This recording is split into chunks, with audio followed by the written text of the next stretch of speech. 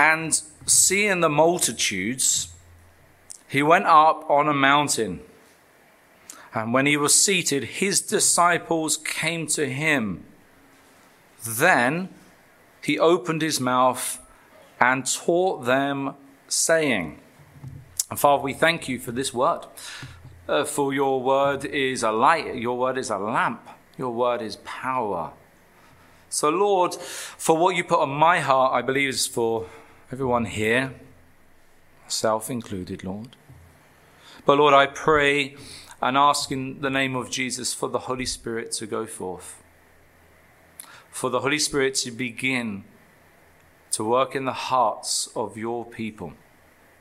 That we may hear very clearly that still small voice. Lord, give us a softened heart to hear what the Spirit is saying to the churches at this time. And all God's people said, Amen. Please be seated. Now, this morning, we're back into our Make Jesus Known series. You can see the table here, and there's literature to go out. So far, we have covered 4 chapters. Just 4 chapters. Matthew chapter 1 and 2 was entitled Relations and Locations. Matthew chapter 3 was entitled God with Us. And in Matthew chapter 4, we had 3 messages. Triumph over temptation, the upward call of God, and the gospel of the kingdom. Now today we shall begin in Matthew chapter 5, which is the Sermon on the Mount. This famous sermon covers 3 whole chapters and will take some time to properly teach on. In fact, it's going to take months. And I think it's important that we give months to teach on this most important sermon. Now, to set the scene for what we're about to go into, I think it's important that we go back to Matthew chapter 4, verse 23. So turn with me, please.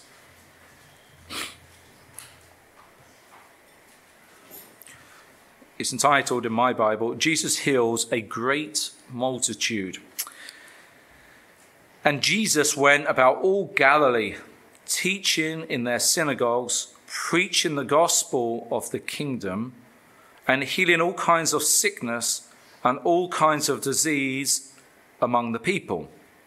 Then his fame went throughout all Syria, and they brought to him all sick people who were afflicted with various diseases and torments, and those who were demon-possessed, epileptics and paralytics, and he healed them. Great multitudes followed him from Galilee and from Decapolis, Jerusalem, Judea, and beyond the Jordan. Now, the thing that's striking here, it says, great multitudes followed him. Great multitudes. And then we look in Matthew chapter 5, and seeing the multitudes, he went up on a mountain. And when he was seated, his disciples came to him, and he opened his mouth and taught them. We see that Jesus has separated himself from the great multitude. And he is seated, and now he begins to teach his disciples. Now look with me in your Bible. We have Matthew chapter 5, Matthew chapter 6, Matthew chapter 7. Now look with me at the beginning of Matthew chapter 8.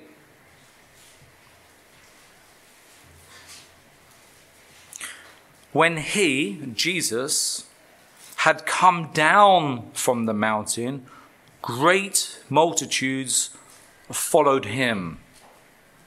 Can you see that? In the beginning, there were great multitudes. They followed him. In Matthew chapter 5, he separated himself from the great multitudes and sat down as a rabbi would to teach his disciples. Matthew chapter 8, again, Jesus comes down and great multitudes followed him. I believe there's a clear distinction between the great multitudes and the disciples. The multitudes, Jesus showed himself to. He worked miracles among them, and he had compassion on them. With the disciples, Jesus sat down with. He gave them in-depth teaching.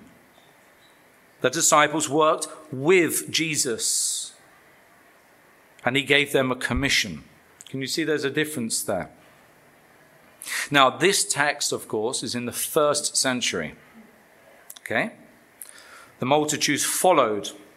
They received help from Jesus, and they were happy to be seen with Jesus. Jesus was a famous rabbi. He's doing miracles, he's doing healings, he's casting out demons. He is essentially a cool guy to be seen with. He's the man. He's the rabbi of the day. It's cool to be seen with Jesus. Now, the disciples were taught in depth by Jesus. They worked with Jesus, and they were martyred for following Jesus. Again, a clear distinction between the great multitude and the disciples. Can we see that? Now, that was the 1st century. How about the 21st century?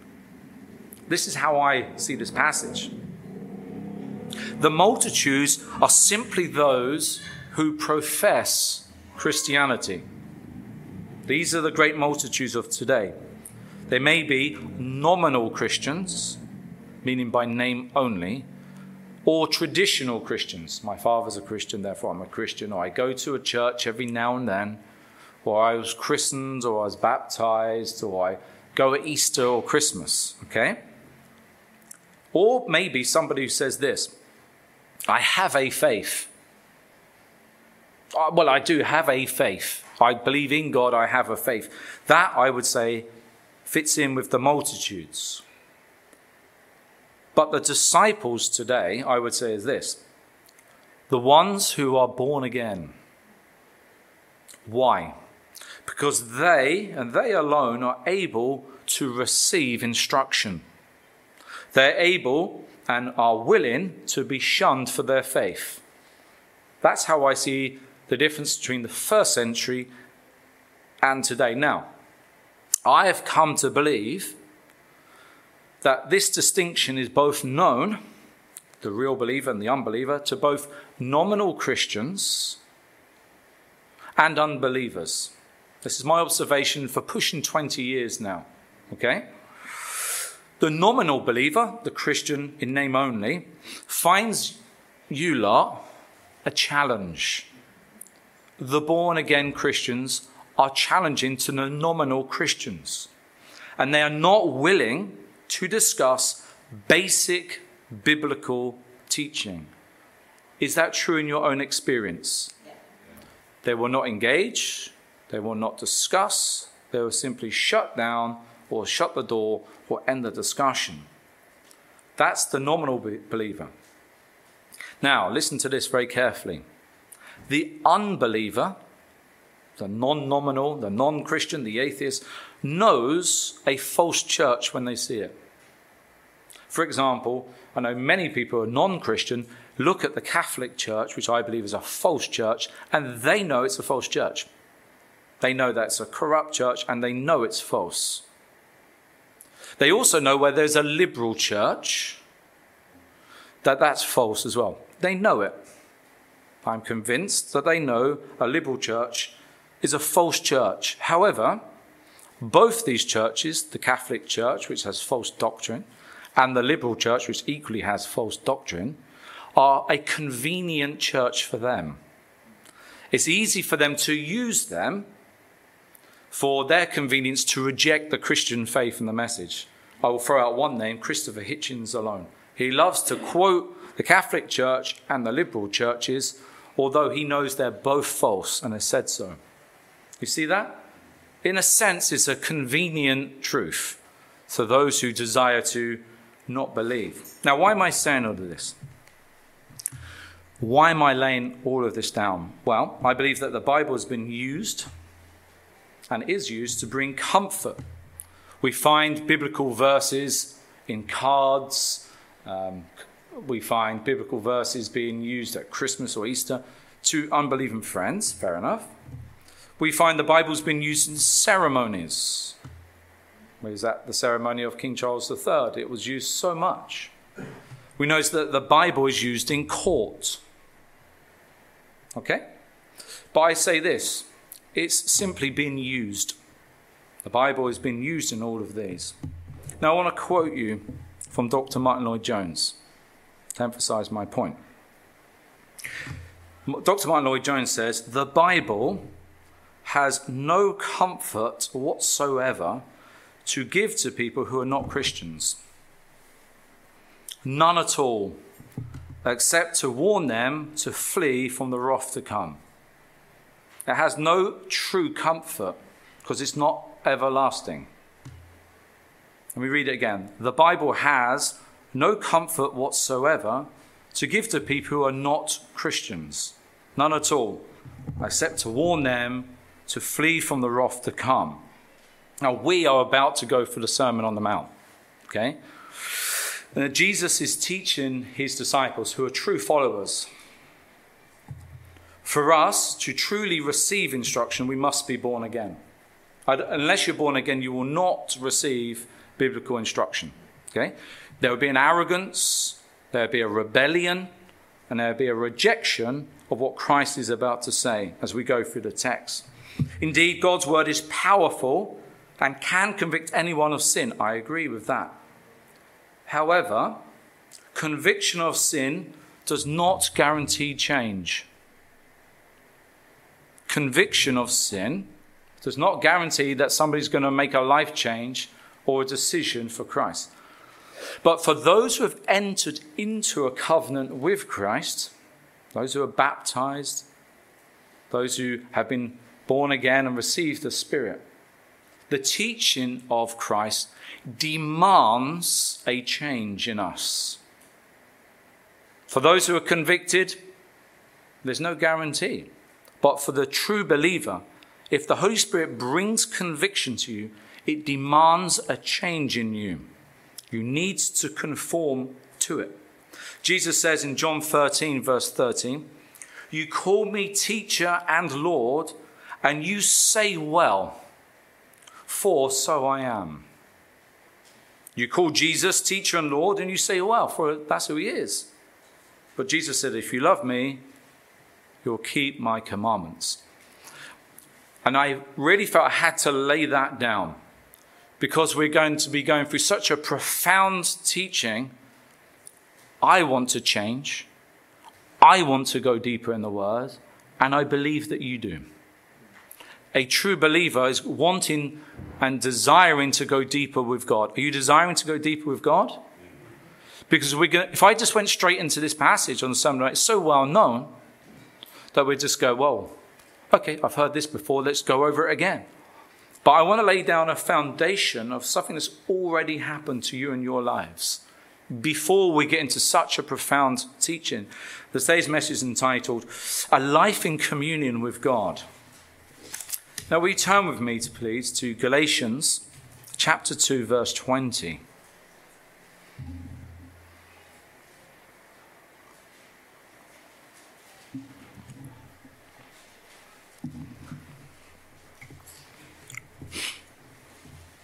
A very well-known verse of the Apostle Paul, who himself had a born-again experience, who met Christ.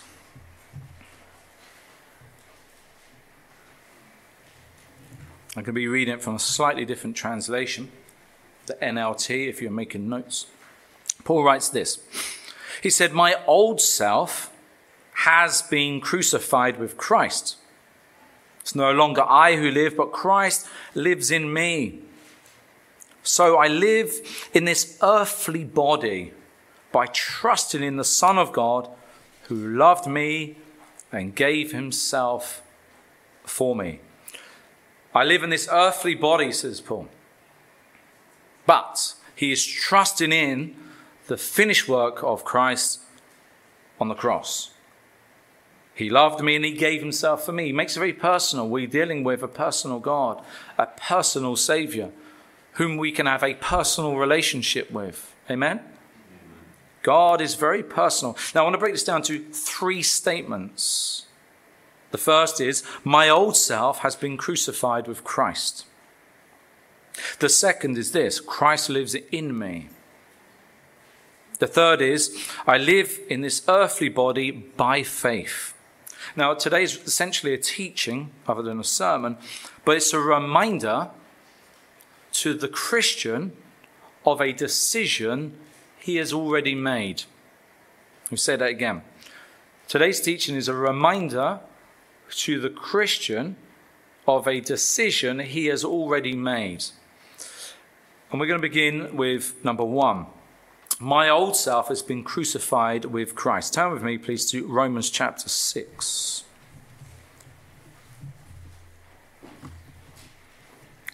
I believe it's important to lay a strong foundation before we get in such a profound teaching from Christ.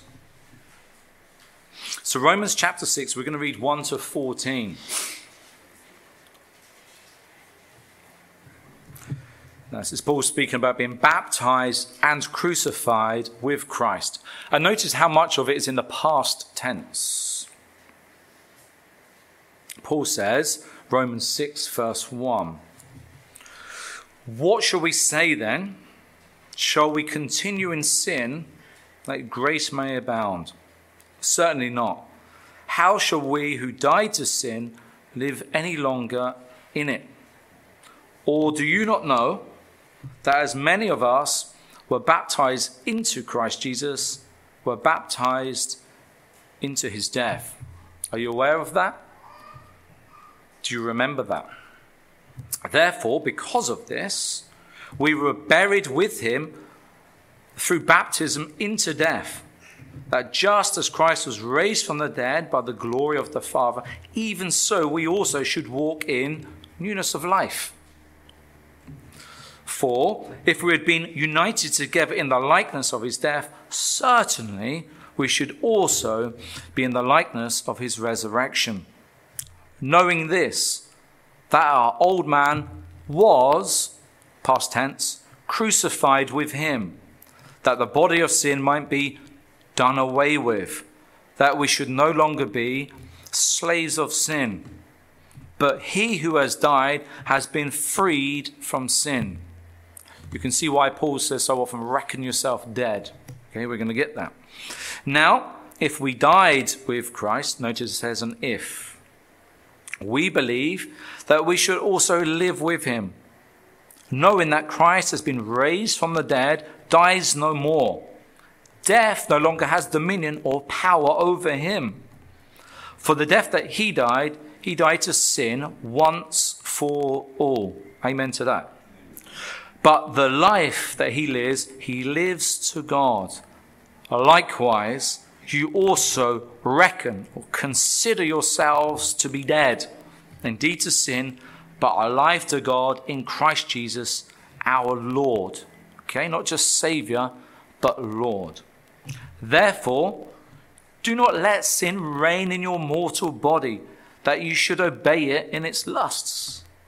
And do not present yourselves, your members, as instruments of unrighteousness to sin. We should hate sin. We should hate sin. But present yourselves to God as being alive from the dead, and your members of instruments of righteousness to God. For sin shall have no more power over you, for you are not under the law, but under grace. And this is a beautiful thing of grace. God's unmerited favor should drive us to want to serve him more faithfully than our law. For what Christ has done for us causes my heart to want to serve him more than if I was compelled to serve him. You see that? The law can say, well, you should do this, and you can be puffed up. Well, I've done it. I've kept all the laws. I've done these things as Paul did. But the grace of God and the goodness of God should compel us to say, that's the man I want to serve. That's the man I owe everything to. The one who gave it all. We even sing it, don't we? That's the one I want to serve. Now, our old self, Paul is saying, has been crucified. Do you remember your baptism? Hands up who remembers their baptism. Good, I'm glad you're all sober. Now, that baptism day was your death day. But it's also when you entered into a contract with God. You on this day entered into a covenant with God. You entered into an agreement publicly with God. Essentially, you're saying this: I no longer live for myself, but I live for you, God. And God, in a sense, is saying, I no longer live for myself, but I live through you and for you. When Abraham entered into a contract with God, that's essentially what they did. Got the animals, cut the animals, they walked through it. That's it. I'm living for you. It's exactly that for a marriage. You live for the person in whom you're in covenant with. Covenants are so important to understand. And every covenant is with a blood. There's always blood involved in a covenant. Marriage covenant, there's blood involved. For the covenant with Christ, there's blood involved. There's always a sacrifice that one has to do. Amen, everyone? When you get married or anything else, or when you enter into a covenant with God, there's a sacrifice because you have been joined with that person. You're no longer two, but one. Turn with me, please, to 1 Corinthians chapter 6.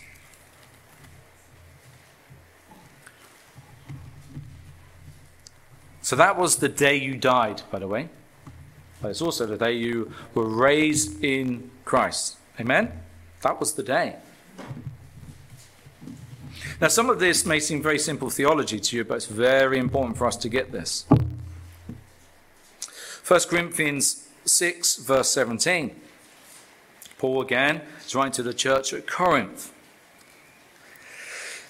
But he who has been joined to the Lord is one spirit with him. That's you now. Flee then sexual morality. Every sin that a man does outside the body, but he who commits sexual morality sins against his own body. You realize that. That's why not just adultery, but fornication is not a sin just to your spouse. It's against your own body and against God. Or do you not know? Verse 19. And I will say much of the church do not know. And there's very clear reasons why they don't know. Do you not know that your body is the temple of the Holy Spirit? Do you know that? That's your body. Who is in you, whom you have from God, and you are not your own. I could be doing something at home. I'm going to get in trouble for this as well. And I go, oh, really? Why have I got to do that? And Chelsea will go, well, you're married now. And she smiles. And I have to go, thank God I am married now. Because I'm not my own anymore. I've entered into a contract. I'm no longer living for myself. I'm living for Chelsea. But I get some wonderful dinners because Chelsea is also living for me. Yes, healthy dinners, because it's not my body, it's her body. That's why I had salad yesterday. It's very good salad. Verse 20. For you were bought at a price. Therefore glorify God in your body and in your spirit, which are whose? Can't hear. They're God's. They're not yours. That's it. You died. It's over. That's the contract you entered into. Okay? And this contract cannot be broken. You'll be held accountable for the contract. Okay? The question is, what price was paid? What price was paid for you? The crucifixion, life, death, the cross. That was paid for you. So it takes us to our second part, which is Christ in me. It says that you have the Holy Spirit in you, whom you received from God. Okay? So let's turn to John 16.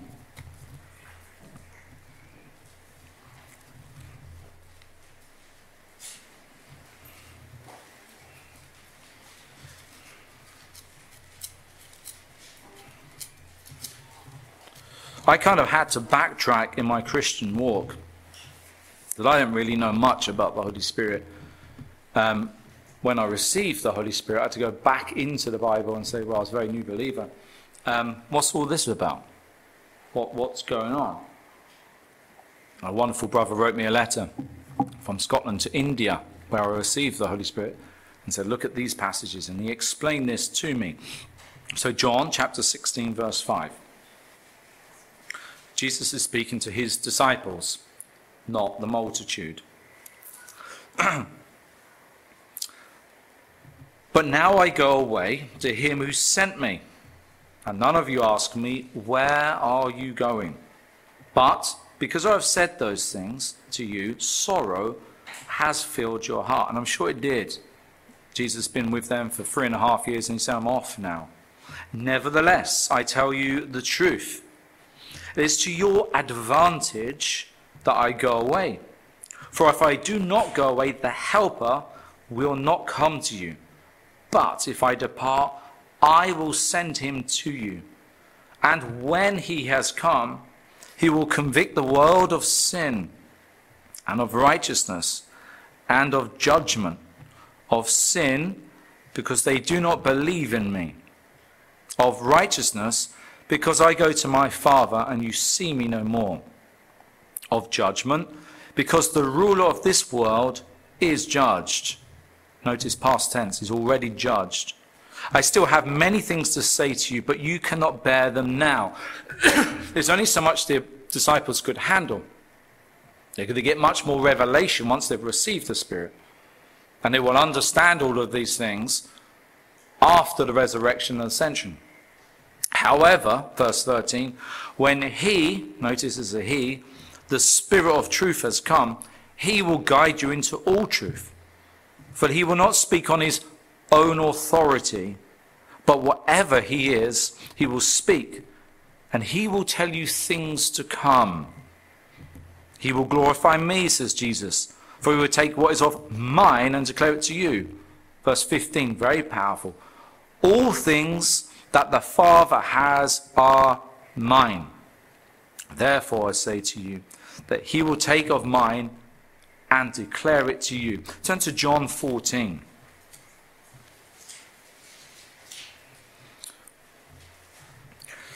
Because we're considering Christ in me, or is it the Holy Spirit in me? Now in this passage, Jesus speaks both in the singular and in the plural. Why? Because God is Echad, one. Okay?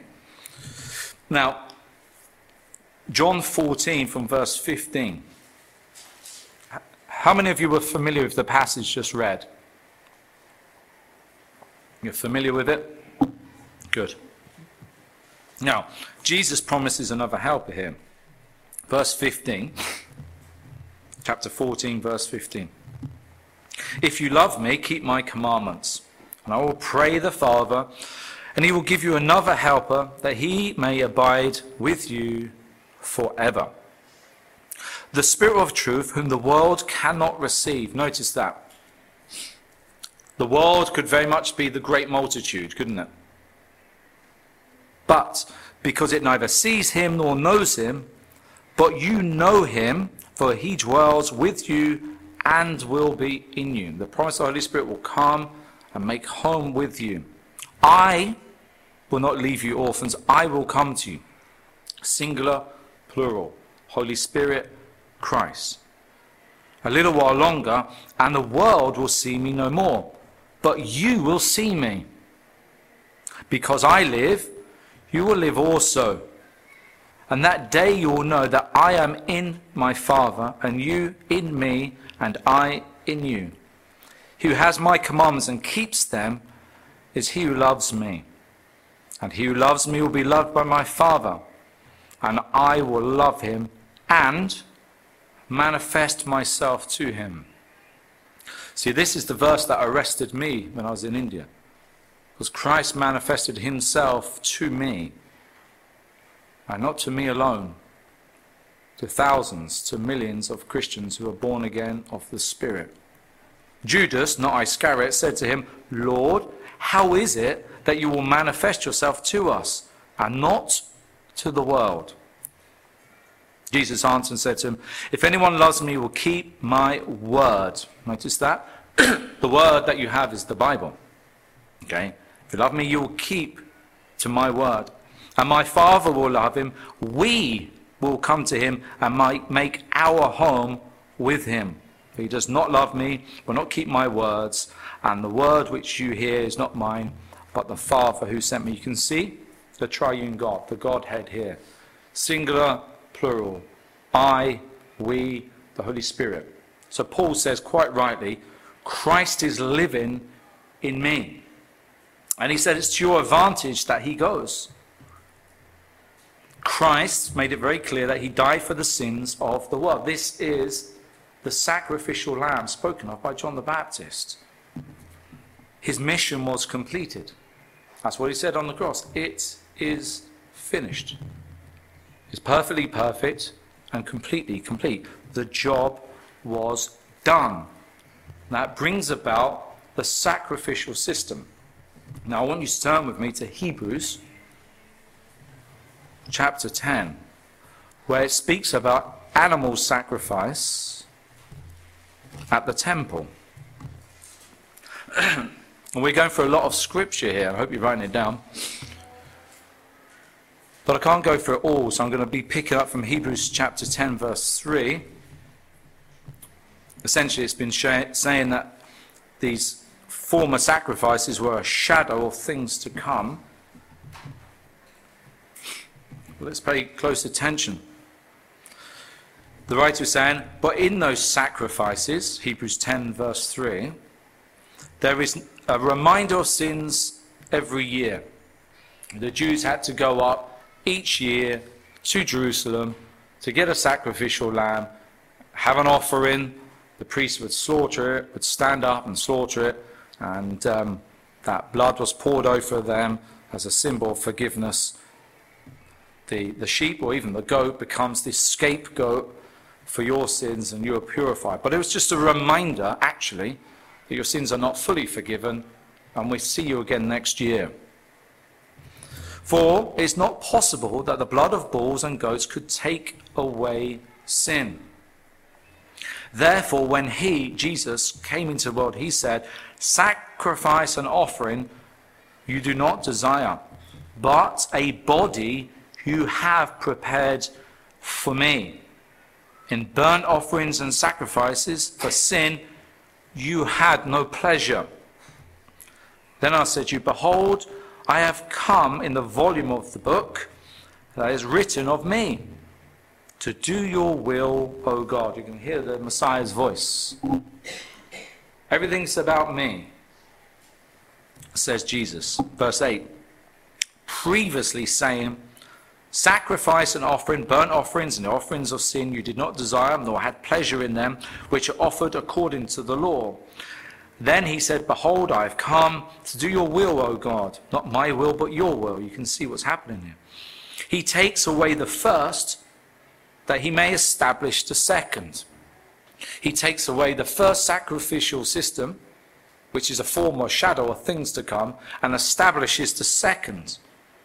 By that will, we have been sanctified through the offering of the body of Jesus Christ once for all. It is finished. Jesus completed his mission. He came as a sacrificial lamb. Verse 11 says, every priest stands ministering daily and offering repeatedly the same sacrifice which can never take away sin. You see, the priest stands. Why? Because his job is not finished. He stands every day, sacrifice, sacrifice. Verse 12 is the key verse. Get this verse. But this man, Jesus, after he had offered one sacrifice for sin forever, what did he do? Sat down at the right hand of God. Jesus sat down. Cast your minds back to Matthew chapter 5. He sat down and taught his disciples. Today, he is sat down teaching us through the Holy Spirit. and revealing to us his word through revelation in the Bible, through the Holy Spirit. Therefore, as he said, it's to our advantage that he went. We are in a better position as born-again Christians than the apostles were when Christ was on earth. Do you see that? That's how we are taught. Before, in a sense, it was 2D. We're taught, in a sense, 3D, with the Spirit dwelling in us that can bring about conviction.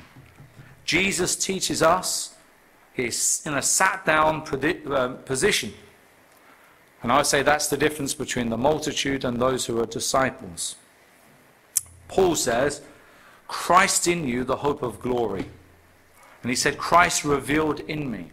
Paul had a supernatural revelation, the outworking of God's promise in him, that he had received from God, what God had promised him, and now he understands.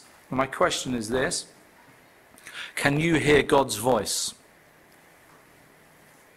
Maybe not audibly, but can you hear God's voice? And what is the result? When you read his word, does it bring conviction? Does it bring comfort? Does it bring clarity to what you believe? Does it bring assurance when you read his word and you just know it's true? See, I've met loads of people from different backgrounds, languages, cultures and colours. And none of all that just gets done away with. They're the nutters. They're the born-again Christians. I lived in Jerusalem. You could tell someone if they'd met Christ or not. You could just tell that they've met Christ. They've spent time with Jesus. They could even be from Germany. They could be from Somalia. They could be from Japan. It doesn't matter. You just look at them. I know that you know him. Something is changed. Do you speak back to God? And do you have the assurance that he's listening to you? These are questions I want you to ponder. Because if this is the case, you've entered into a life in communion with God. You're already there. You've received the promise of the Holy Spirit. There's a guarantee of eternal life. Okay? This is communion with God. And this is the most precious thing that anyone can ever receive. Now listen to Dr. Martin Lloyd-Jones, hearing a little testimony from his deathbed. A lady come to visit him and said, "Oh, doctor, I'm sure," he's a preacher, "I'm sure you're missing preaching. You was a preacher all your life. I'm sure you're missing preaching." He said, "Not at all. I didn't live for preaching, but a life in communion with God. Whatever you have is nothing compared to this. This is so precious that you can hear from God, that you are convicted by his word. I'm not saying that you know everything of the Bible and all the doctrines, but that you can hear from the Almighty, your Creator. If you have that, you have everything. First seek the kingdom of God and his righteousness, and all of these things will be added unto you. You see? You see how the enemy wants to get in and wants to stop this.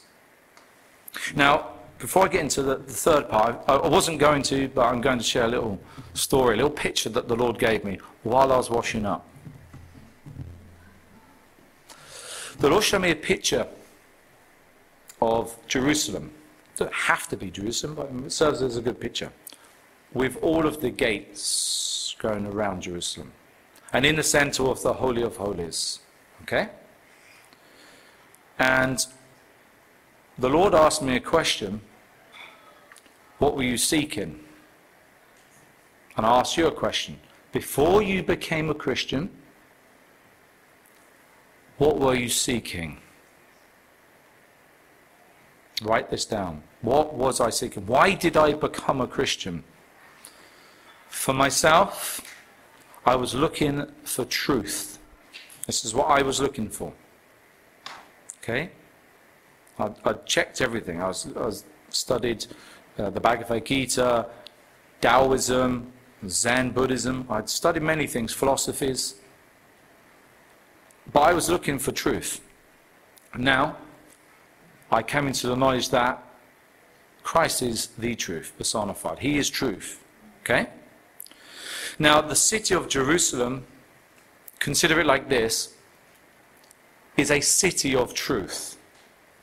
So once you get into the gates of Jerusalem, you've entered into truth. Okay, you get me? This is the picture. However, the center of truth is the Holy of Holies. Are you with me? Now, I've entered into truth. I've become a born-again Christian. I've received the Holy Spirit as Christ promised. But in the city, I've met other Christians who keep saying to me, look down this avenue. This is interesting. Which is true. Okay? But the pure truth is still in the Holy of Holies. Then I try and make my way to the Holy of Holies. And they say, well, look at this avenue. Or this shop. This is a shop of truth. And all the Christians inside inside Jerusalem are all born-again Christians.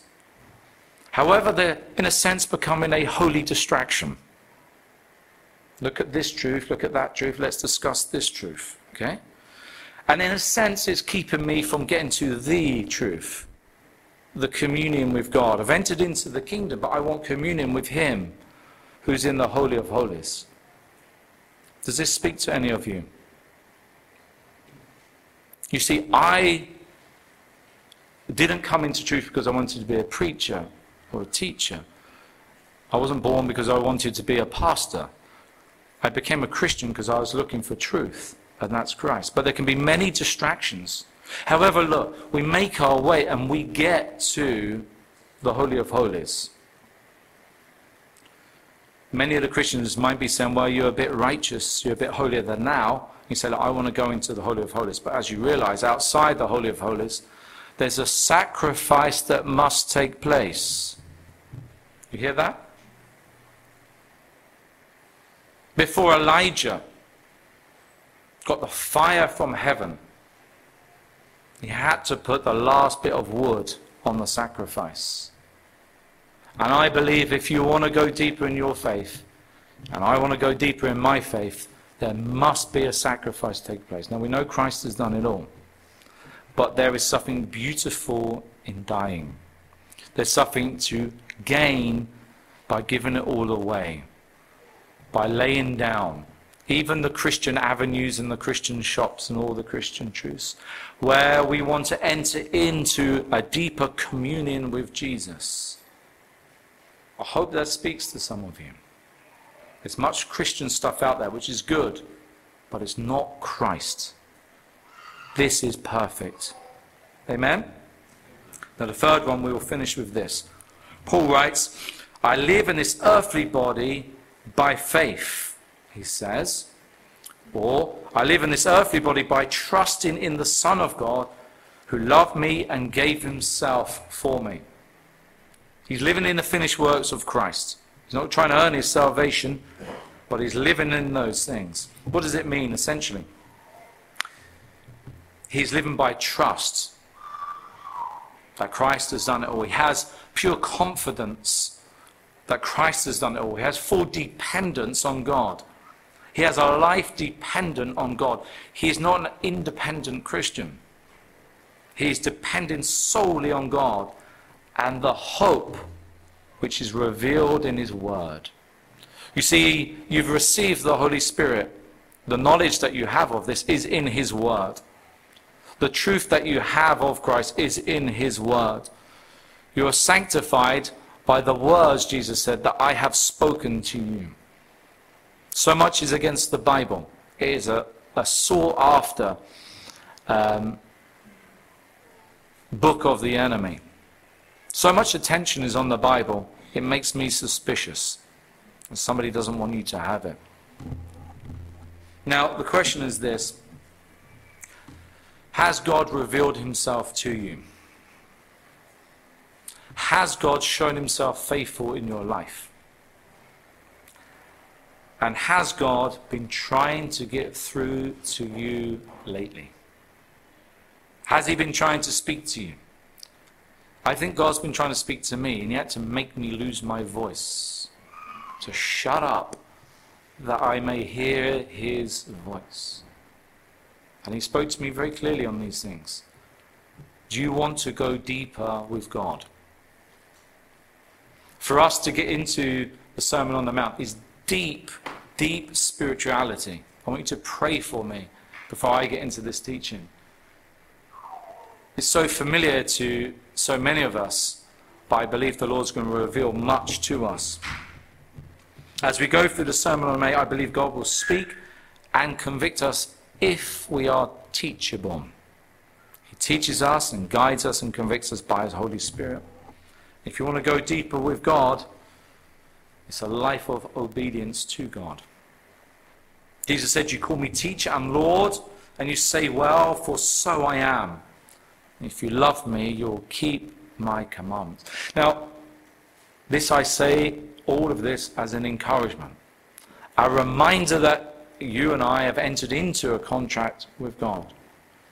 We know there's much distraction, but we also know that God wants to take this relationship deeper. So consider this. We're going to be having communion right now, before you take communion. And ask yourself, do I really want to go deeper with God? And what do I need to lay before the cross in order for that to happen? Because I believe the Lord is going to teach us lots through obedience, through this passage. The disciples are different from the great multitude. He doesn't sit down with the great multitude, but he sits down with the disciples, and he wants to teach us by his Spirit and lead us for his glory. Amen? Let's bow our heads and finish with a word of prayer. So, Abba, Father, we thank you for a reminder that Christ wants to sit with us and teach us. But Lord, soften our hearts that we may receive. Lord, soften our hearts that we may believe in every word spoken by your Son. And by doing so, Lord, that we may enter into a deeper communion with you. Or may we do this with joy. May we be like the apostles, with excitement and anticipation of what Jesus is going to be teaching us.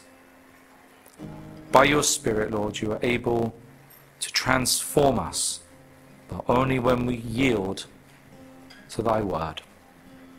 So, Lord, teach us to yield.